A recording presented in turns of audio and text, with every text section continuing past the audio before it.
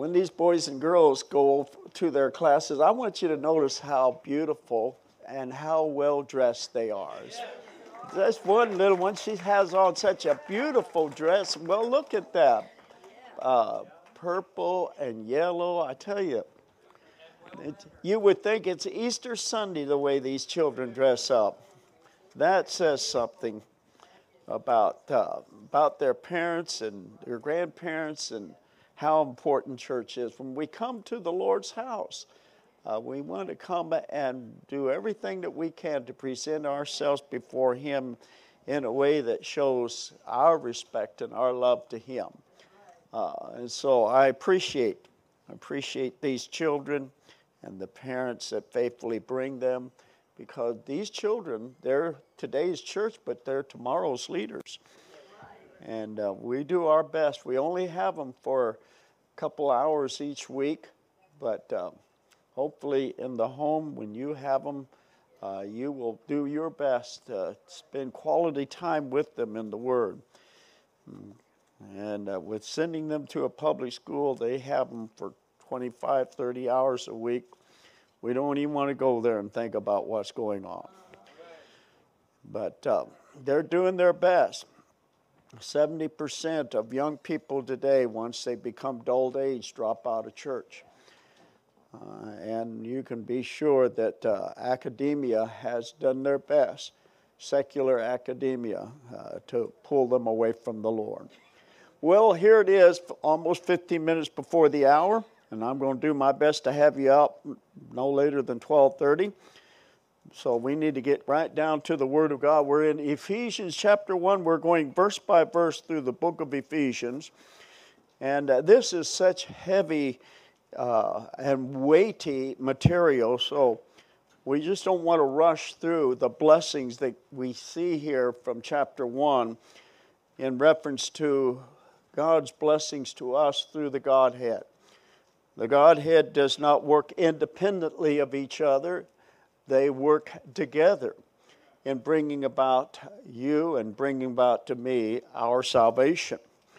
And last week we talked about the blessings that we have from our Heavenly Father, how that through our Heavenly Father He has chosen us. We said that we are chosen not based upon His ability to predestinate the future and bring about what He predestinates, but we are chosen based upon His foreknowledge of what the future is, and based on the foreknowledge He predestinates. In other words, He looks into the future, He says, this is what's going to happen, and so I will plan accordingly. And that's why the Bible says, elect according to foreknowledge. That's why we read over in Romans chapter 8, for whom He foreknew He predestinated. So we don't want to put the cart in front of the horse. And there are some people that do that, and we certainly don't want to do that. We understand that we are chosen, we are God's elect based on His foreknowledge. And that foreknowledge is because, as we saw last week, because you have trusted in the gospel of the Lord Jesus Christ. And because you have trusted in the Lord Jesus Christ, therefore God has put His program into your life. And we're talking about that right now as we get into what Jesus Christ has done. We are sinners. We were lost because of sin. We were sold into the slave market of sin because of Adam's transgression. And so Jesus Christ came into this world to redeem us out of what we were sold into by the deception of the devil. Adam and Eve believed the lie, and they partook of the forbidden fruit, and man was plunged into sin. Later on, we'll get into Adam's understanding, and we have there kind of an anti-type of the Lord Jesus Christ, because he understood what he was getting into, but Eve didn't. She was in deception. Adam wasn't. But Adam chose to go to that cursed tree because of his tremendous love for Eve. Jesus Christ also chose to go to that cursed tree because of His tremendous love for us. And so what Adam did in bringing the curse upon us by going to that tree, Jesus Christ removed that curse by going to that tree. And we'll talk about that in just a moment. And so as a result of what Jesus Christ has done, the Heavenly Father has adopted us as sons into His family. And so therefore we are accepted of God. But that acceptance is based upon you trusting Jesus as your Savior. And so as we get into our study this morning, we're going to look at verses 7 through 12 of Ephesians chapter 1. As we give reverence to the reading of God's holy word, I would like to ask you to stand. And we will read verse number 7 through verse number 12. And then I will also lead us in a word of prayer. And then you can be seated. And we'll go down the joy bells of the blessings that we find from this passage of Scripture. In verse number 7, we read that as we continue on with the blessings that we have from the Father, now we move through the blessings of Jesus, in whom we have redemption. And that redemption, notice, is through His blood. And through His blood, the forgiveness of sins. And this is according to the riches of His grace, wherein He had abounded toward us in all wisdom and prudence. Prudence, by the way, there is in reference to giving us good judgment concerning what God has in store for us. Verse number 9, having made known unto us the mystery of His will, according to His good pleasure, which He hath purposed in Himself, that in the dispensation of the fullness of times He might gather together in one all things in Christ, both which are in heaven and which are on earth, even in Him, in whom also we have obtained an inheritance, being predestinated according to the purpose of Him who worketh all things after the counsel of His own will, that we should be to the praise of His glory, who first trusted in Christ. Heavenly Father, bless our time together. In Jesus' name we pray. Amen. All right. Now, as you see, as we were reading through there are some important blessings that pop out. First of all, we see the blessing of redemption. Secondly, the blessing of forgiveness. Thirdly, God has blessed us with understanding. And then the greatest of all of this is because of those blessings, through our faith in the Lord Jesus Christ, we have an inheritance. When we talk about the redemption that has been provided, again we notice in verse number 7 that this redemption is through His blood. I want you to notice that. So Paul is making it very clear that there had to be a price that must be paid so that we can have forgiveness of sins. And we being born into this world as sinners, we are a slave to sin. And Jesus Christ came into the world to deliver us from the slave market of sin. What is interesting, during the time of the Roman Empire, slavery was one of the major economies of the world at that time. In fact, in the Roman Empire, there was as many as 60 million slaves. And many of those slaves were slaves that were born into the household of their masters. And some of them were first and second and third generation slaves. Every now and then, a master, out of his grace and out of his mercy, would set that slave free and allow him to become free. He bought him, and so he had the privilege, because he owned the slave, to either keep him as a slave or to release him as a slave. There were those that had lots of money, and they had the ability to buy slaves, and out of their mercy and grace, they would buy them so they could set them free. There were some that were allowed to buy their freedom. Paul was a slave that was able to buy his freedom. And he bought his citizenship as a citizen of Rome. So it came at a great cost to be set free. Jesus Christ looked into the world from the beginning of the foundation of this world and saw that because of man's transgressions that was going to take place, and because we're all born into this world as sinners, therefore we all become slaves. Jesus Christ came into this world to set us free from the slavery of sin and to deliver us from the curse of sin by shedding His precious blood. That's why we read over in 1 Peter chapter 1, verse number 18 and 19, "For as much as you know that you were not redeemed with corruptible things, as silver and gold, from your vain conversation by the traditions of your fathers, but with the precious blood of Christ, as of a lamb without blemish and without spot." So we see there that the word redemption there gives us the understanding that we were redeemed by someone buying us out of our slavery. And by buying us out of our slavery, we understand that sometimes there has to be a substitute that was provided. And that substitute could be money, or it could be someone taking your place. Jesus Christ did not pay money to buy you out. He paid with His own blood. He became the substitute. So we believe in the substitutionary death of the Lord Jesus Christ that has redeemed us from our sins. And by that, we have been set free. What is interesting is we find through the Word of God in Galatians chapter 3 and verse number 13, by His redemption, we have been set free from the curse of the law. For we understand, according to verse number 13 of Galatians chapter 3, that Christ hath redeemed us from the curse of the law, being made a curse for us. For as it is written, "Cursed is every one that hangeth on the tree."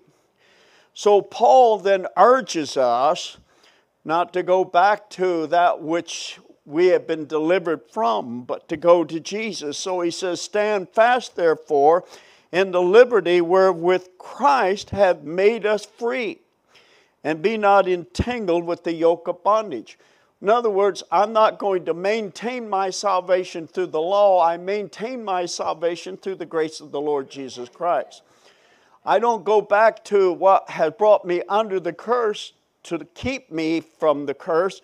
I go to the one that went to the tree and delivered me from the curse. I need to keep my eyes on Jesus. I need to keep trusting in Jesus. I need to understand it's not through the law that I'm made righteous. It's through the Lord Jesus Christ that I'm made righteous. For He who knew no sin became sin for Jim Nolan, that Jim Nolan might be made the righteousness of God through Him. Not through Moses, but through Him, through the Lord Jesus Christ. But not only have I been delivered from the curse of the law, I've been delivered from the curse of this old fleshly body of mine. You see, I'm no longer alive to Jim Nolan. I'm dead to Jim Nolan. Through the Lord Jesus Christ, we understand over in the book of Romans chapter 6, that when we were buried with Christ, we were raised to walk in newness of life. And so we are no longer under the bondage of this body. I have, through the Lord Jesus Christ, been set free to where I have the power to say no to sin. Something that's quite liberating when we can say no to sin. You see, there was a time in my life where I didn't think that I could say no to drugs and alcohol. I couldn't say no to all the things that this old flesh wanted. It just continually haunted me. And the enticements of the flesh continue to pull me down. That's why Paul said, "O wretched man that I am, who shall deliver me from the curse of this body?" But I thank God through the Lord Jesus Christ. You see, He is the one that gives us the freedom to where we can turn away from our sins and from our addictions as we turn to Christ. That's why Paul said in Galatians 3:20, I am crucified with him. Nevertheless I live, yet not I, but Christ liveth in me. And the life which I now live in the flesh, I live by faith of the Son of God, who loved me and gave himself for me. So every day I need to understand I am set free by simply believing and yielding myself to what I understand through the faith of the Lord Jesus Christ. But not only have I been set free from the flesh, I have been set free from the curse of this evil world. We read in Galatians chapter 1 and verse number 4, who gave himself for our sins that he might deliver us from this present evil world. You see, this world is no longer my home. At one time, this was my home. I was a dweller of this world. I was a citizen of this world. But the moment I put my faith in the Lord Jesus Christ, I am no longer a citizen of this world. I'm a citizen of the kingdom of God. I am now a stranger of this world. I am now a sojourner in this world. And my home is in heaven, for which I look for my Savior, the Lord Jesus Christ. And God has given us that assurance. And so I don't no longer live for this world. I no longer love the things of this world. I love what God has promised me in a world that's much better than this world. And by the way, as much as they love this world, it's going to all be burned up anyway. But God has an everlasting kingdom that will never fade away. But God has also delivered us from the curse of the evil one. You see, I'm no longer under Satan's control. He is the prince and the power of this world. But Jesus Christ has delivered me from Satan. And God has given me the power and the desire to resist him.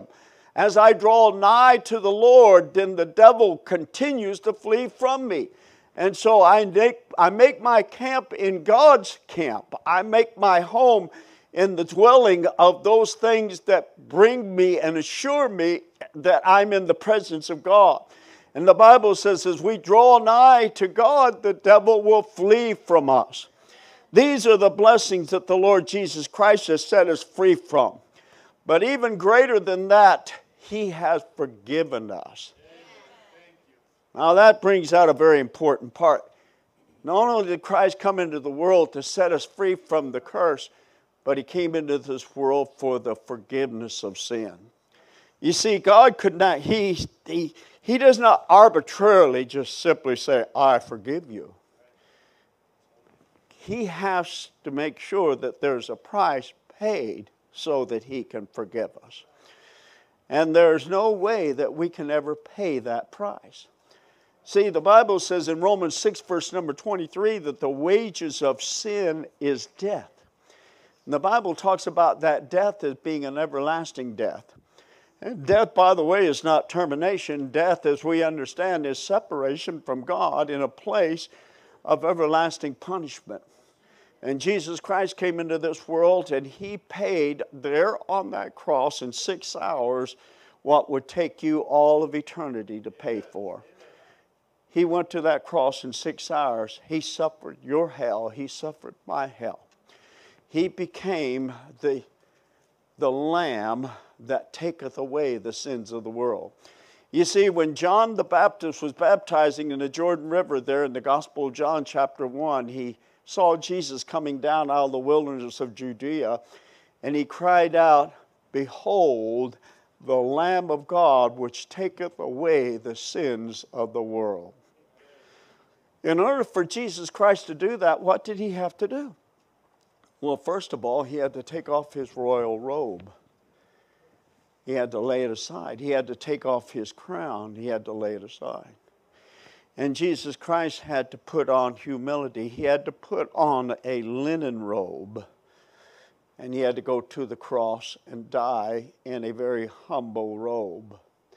But after Jesus Christ had finished what he come to do, he took off that humble robe and he put back on his royal robe. Now I want you to see something as we get a little deeper in the forgiveness of sin. Take your Bible and look over to Leviticus chapter 16 with me for a moment. That's found, by the way, over in the Old Testament. In Leviticus chapter 16, God says in verse number 3, as he spoke to Aaron, he says, "Come into the holy place with a young bullock for a sin offering and a ram for a burnt offering. And he said to him that you shall put on holy linen coat, and you shall have the linen breeches upon his flesh, and you shall be girded with linen girdle, and with linen mitre," that would be the turban, "shall be at thy attire, and these are the holy garments, therefore, and they shall be washed, his flesh in the water, and shall put them on, and he shall take of the congregation of the children of Israel 2 kids of the goats for a sin offering, and 1 ram for a burnt offering, and Aaron shall offer his bullock of the sin offering, which is for himself, and make an atonement for himself and for his house. And he shall take the 2 goats and present them before the Lord at the door of the tabernacle of the congregation. And Aaron shall cast lots upon the 2 goats, 1 lot for the Lord, the other lot for the scapegoat. And Aaron shall bring the goat upon which the Lord's lot fell, and offer him for a sin offering. But the goat on which the lot fell to the scapegoat shall be presented alive before the Lord, to make an atonement with him, to let him go for a scapegoat into the wilderness."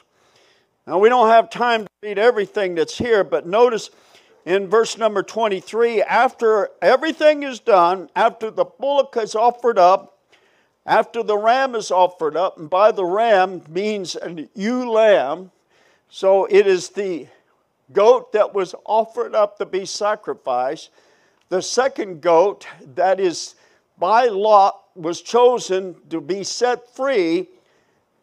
Aaron takes with both of his hands and he prays over that goat all of his sins, all the sins of the nation of Israel, and then by the strong hand of a fit man, the goat is carried off into a wilderness where there are no humans that are occupying that part of the world, and the goat is turned loose to wander forever in the wilderness. And so when that is done, then Aaron takes off his linen garment and he puts on his royal high priestly garment, and he then offers up the blood that was offered up in the Holy of Holies of the bullock and of the goat or of the lamb or whatever. He takes that blood after he puts on his holy garment, and he comes out, and there before the congregation he sprinkles them, and he sprinkles the horns that are before the altar, and he sprinkles everything outside before the congregation, while he has on his royal garment. Now, what is this a picture of?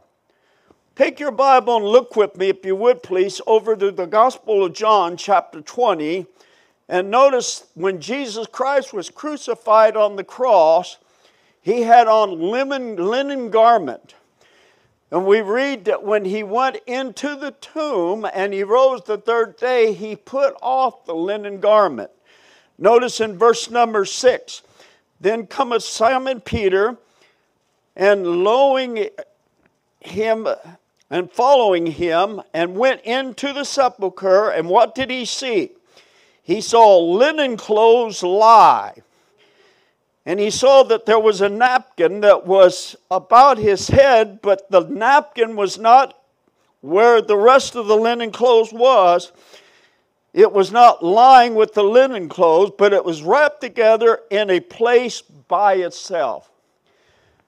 You see, it was customary in the Old Testament days when you had supper with people, if for some reason you had to get up and leave before the dinner was finished, but you were planning on returning, you would take your napkin, you would neatly fold it, and you would set it aside. That indicated that you were going to come back and finish this dinner with them. Jesus Christ, when He went to the cross, He put on linen clothes. Before He put on those linen clothes, He had to take off His royal clothes. He took those off in heaven. And He put on human flesh. He went to the cross with linen clothes. When He had finished the job, He took off the linen clothes. He went into heaven, but the job is still not finished. Not only did He apply the blood there upon the cross, but He had to go into heaven now, and He has to intercede on our behalf with His own blood. We find that over in Hebrews chapter 9 and Hebrews chapter 10. Without the blood of the Lord Jesus Christ, there is no remission. And through His blood, He is never ceasing, always making atonement for our sins, until He brings His enemy under His footstool. And when He brings His enemy under His footstool, He's coming again. Amen. Jesus Christ not only gives us that picture, but the forgiveness of sins that were prayed over the scapegoat that was sent off into the wilderness means that once our sins are removed, they're removed as far as the east is from the west, and God remembers them, God sees them no more. What a beautiful picture of what God has done for us. What's interesting when we read in Leviticus chapter 16 that there was no man that was allowed to go in there with Aaron the high priest to help him out. He had to make sure that he did exactly what God instructed him to do, because if he didn't, God would kill him just like He killed his two sons. And so Aaron was very careful to obey and do exactly what God commanded him to do, because that is a beautiful picture of what Jesus Christ has done. There's no way that you and I can help Him out. There's no way that we can enter into the courts or into the holy place or the Holy of Holies. We can only stand outside and trust that the high priest was able to do his job. And so when you and I put our trust in Jesus Christ, we're not trusting in ourselves. We're completely trusting in what God has provided. And God has provided for us forgiveness of sin, but the forgiveness of sin comes at a great price. It comes at the price of the blood of the Lord Jesus Christ. Jesus Christ has taken our sins away as far as the east is from the west, and He remembers them no more. And what's even more exciting about that is we read in verses 8 through 10 that God has given us an understanding that we are now His children, and God has something glorious for us. God has an eternal dispensation that we are going to enter into. God has made it very clear to us that His kingdom will come, His will be done, and we will dwell with the Lord here on earth for 1,000 years. And when that 1,000 years is over, we're going to go into an eternal kingdom where there is a builder of a city whose builder and maker is God, and that city will never fade away. It's the New Jerusalem. It's in heaven. It's built for us, and it's reserved for us. Amen. Jesus Christ said, I go to prepare you a place, and if I go, I will come again and receive you unto myself. But in order for that city to be yours, you have to be a part of God's family, because it's God's city for God's children, for His Son, and for His children. And so that means that we have to be adopted into God's family. We must be a part of His inheritance. Now here's what I want you to see. If you think that's wonderful, the inheritance is even greater. Notice again in verse number 11 and 12, and I want you to look at this carefully. In whom also we have obtained an inheritance, being predestinated according to the purpose of Him who worketh all things after the counsel of His own will, that we should be to the praise of His glory, who first trusted in Him. Well, what does that mean? Well, it means that, first of all, that we have an inheritance according to what God has promised us, to where we are now joint heirs with the Lord Jesus Christ. Amen. What does it mean to be a joint heir with the Lord Jesus Christ? I want you to notice in Romans chapter 8, take your Bible and turn there for just a moment. In Romans chapter 8, verse number 16 and 17, we're told that the Spirit itself beareth witness with our spirit that we are the children of what class? And if children, then what? Heirs of God, and then what? And joint heirs with Jesus Christ. Well, what does that mean? Well, that just simply means that God has placed us on the same level as His own Son. What that means is that I am now a son of God. And God, my Heavenly Father, loves me just as much as He does His only begotten Son, Jesus Christ. What else does it mean? That means that God has placed me on the same level. Whatever belongs to His Son, it belongs to me now. He's going to share it all with me. And God wants me to praise Him for it, to the praise of His glory. You have no idea how blessed you are for your faith in Jesus Christ, for understanding that He's your Savior, that He has forgiven you of your sins, and now you're a son of God. But it even gets better. Amen. It's reserved for you. Notice it says over in 1 Peter chapter 1, verse number 2 through 4, elect according to the foreknowledge of God the Father through sanctification of the Spirit unto obedience in the sprinkling of the blood of Jesus Christ, grace unto you, peace be multiplied. Blessed be the God and the Father of our Lord Jesus Christ, according to His abundant mercy, that hath begotten us again to a lively hope by the resurrection of Jesus Christ from the dead, to an inheritance incorruptible, undefiled, that fadeth away, reserved in heaven for you. I like that. It has my name on it. We saw that over there in Revelation chapter 3. God has put my name in that city. God has put His name on me. God has given me the name of His Son. And I'm going to dwell with Him in that beautiful city forever. Reserved in heaven for me. I have reservations. You see, my reservation took place on April the 18th in 1969 when a preacher came and knocked at my door, and he said, I come to tell you about heaven, and I'd like to show you how you can be sure of heaven. I invited him in, and he opened up the Bible, and he showed me that I was a sinner, and I put my faith in Jesus Christ. And that Sunday evening, I followed him in believer's baptism. You know what? The Word of God makes it very clear, because I trusted in Christ, and my faith was demonstrated by my obedience to Christ.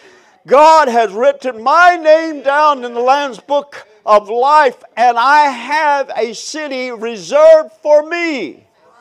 Wow. What a wonderful inheritance. Let me just say in closing, that inheritance places everything under my feet. Wow. Not only has God said, hey, I want you to know that it's your city, but I'm going to place everything in that city under your feet. You said, well, where is that found in the Bible? Well, I'm glad you asked.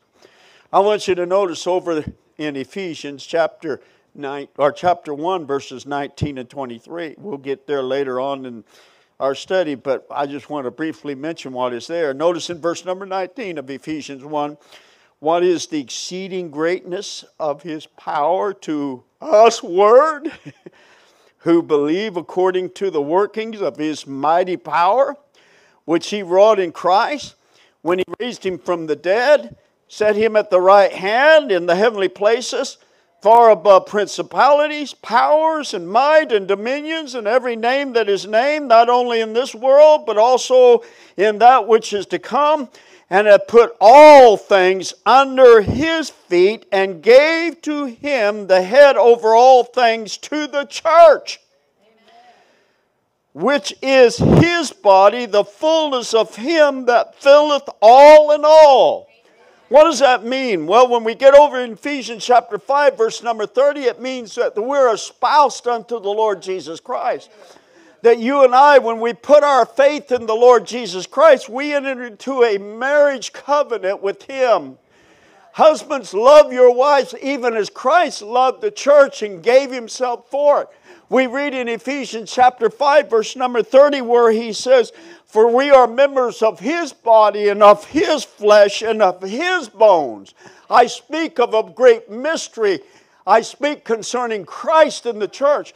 You see, when I married my wife, Carol, she took my name.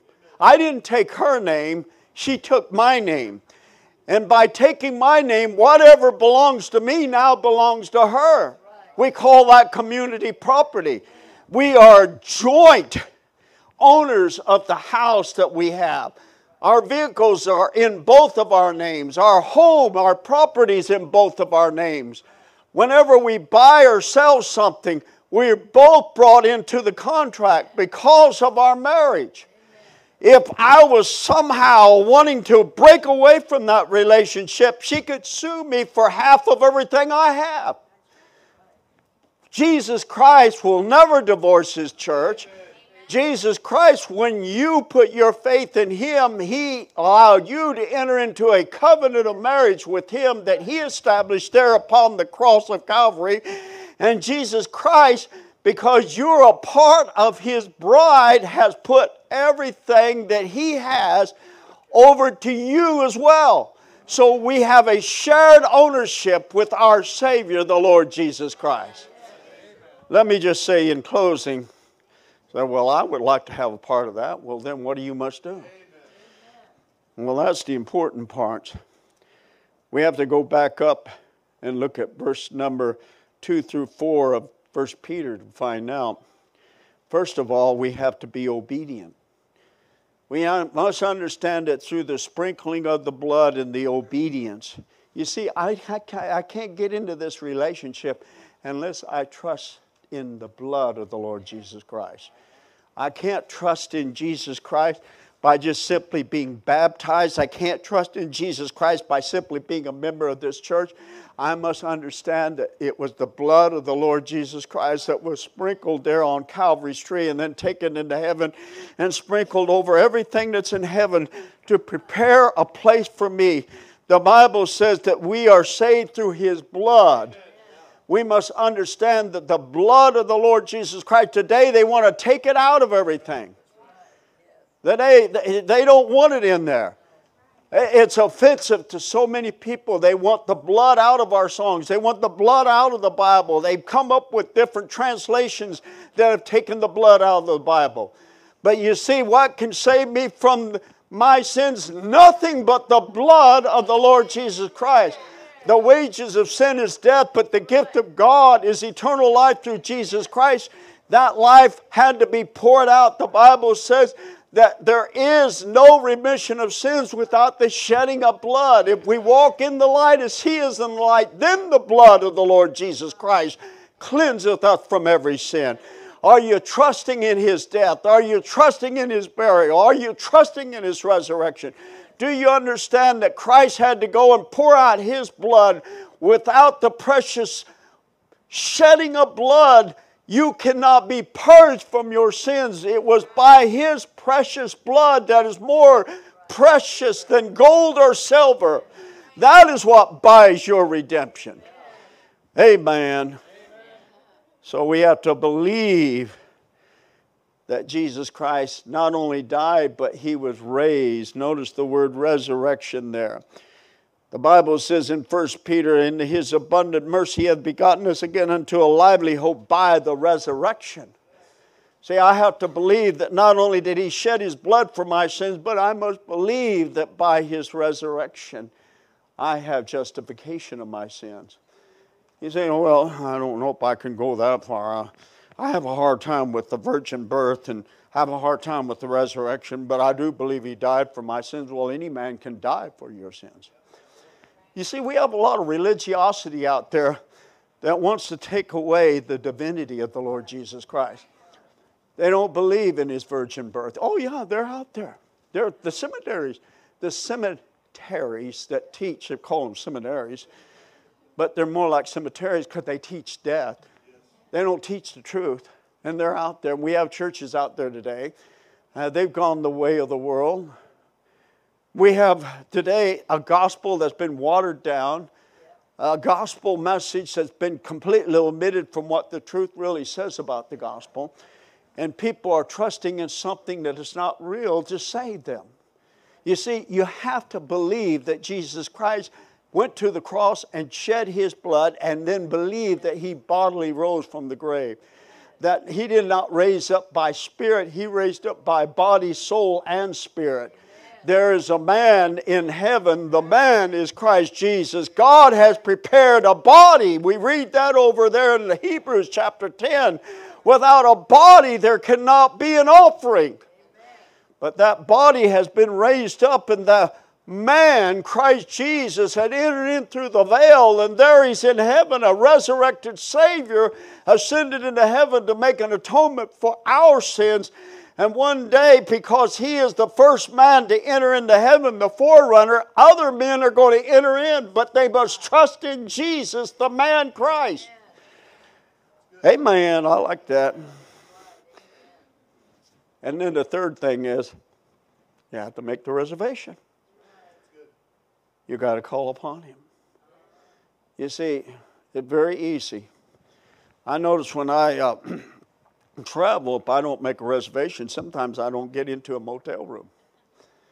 We'll go driving up, we've been driving all day long. It's 11 o'clock at night, and we pulled into a place, maybe like Grants Pass, Oregon, and all the lights have no vacancy, no vacancy, no vacancy, no vacancy.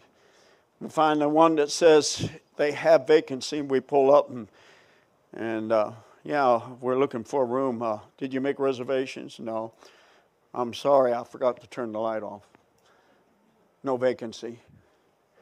You see, you can better make sure that you make reservations. You're not going to get there. See, there's one place that does not need reservations. It's called hell. Hell needs no reservation. Jesus Christ come to deliver you from that place that you have reservations. To give you a much greater upgrade. To bring you into his glorious kingdom. But you have to make reservation. Do you have reservations in heaven? You see, it's very simple. The Bible says all we need to do is just call. There's an 800 number, but this number is not an 800 number, it's a 333 number. Jeremiah 3:33. Call upon me and I will answer thee. You have to call upon the name of the Lord. Romans 10 verse number 13, for whosoever shall call upon the name of the Lord shall be saved.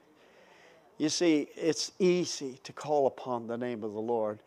Believe, number one, that he died for your sins. Number two, believe that he bodily rose from the grave. Number three, call upon him and ask him to save you from your sins. And he will do that. You say, well, that sounds too simple. It's got to be more than that. Well, that's what the devil wants you to believe. It is so simple that little children understand it. Why can we not understand it? With every head bowed.